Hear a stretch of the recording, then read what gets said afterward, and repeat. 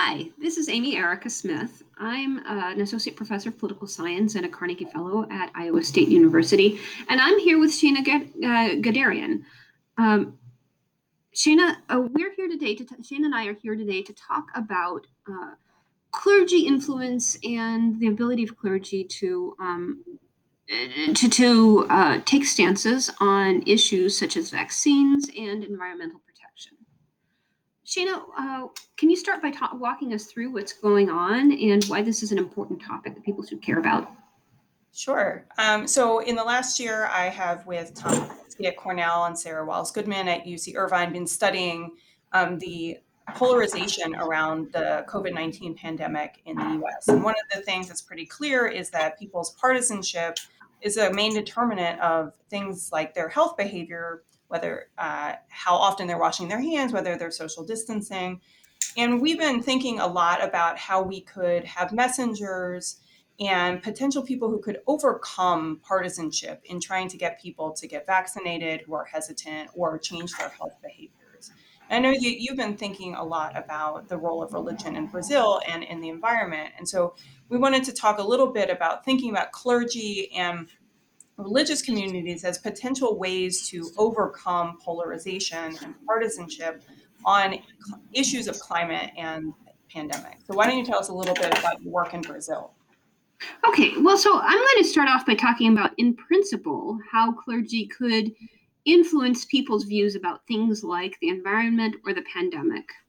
So there's one school of thought that says that religion constitutes a set of ideas, a theology or an ideology that uh, teaches people about how human beings relate to the natural world. It teaches people about human beings create how humans can create change. And so clergy could influence people's views about things like vaccinations or environmental protection just by teaching them general theological principles that they implement when they go then later and decide to get vaccinated or make decisions about whether to take a stance on deforestation. So that's one way that clergy could help. But the other way that clergy can help is by actually just literally mobilizing people. Clergy are respected leaders in their own communities, and they have regular interaction with with their adherents, with the members of their churches, much more regular than almost any other civil society organizations. Clergy have greater reach, greater ability to talk to wide ranges of people than maybe any other opinion leader, public opinion leader in the United States or in Brazil. So I have recently been working on how religion influences people's attitudes towards the environment. Um, and I've been addressing it from both of those perspectives. And within the context of Brazil, where, of course, deforestation of the Amazon, that is a huge issue with international implications. And what I find in Brazil is that clergy, generally, from the ideational perspective, they're really pro environment across the board, across all kinds of religious traditions. But then if you ask them about, do you talk about it, we find great variation across different religious traditions. Um, and even when people are talking about it, so in the Catholic Church and in some progressive Protestant churches, even when Catholic clergy are talking about it, they are not necessarily having a huge impact. So, can you tell me a little bit about what you've seen in the United States, Shana?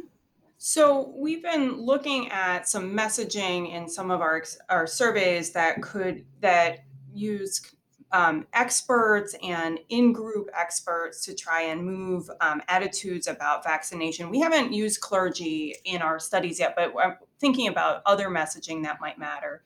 I think I tend to agree that religious leaders are well trusted, and so they would help in the United States in potentially spreading messages about vaccination and increasing vaccination for those who are hesitant. I do worry in some ways about the kind of partisan polarization that we see even in American religious life that might mean that some of the messages are less effective than one might hope. But they may be more effective among people who are deeply religious or more kind of embedded in their religious communities.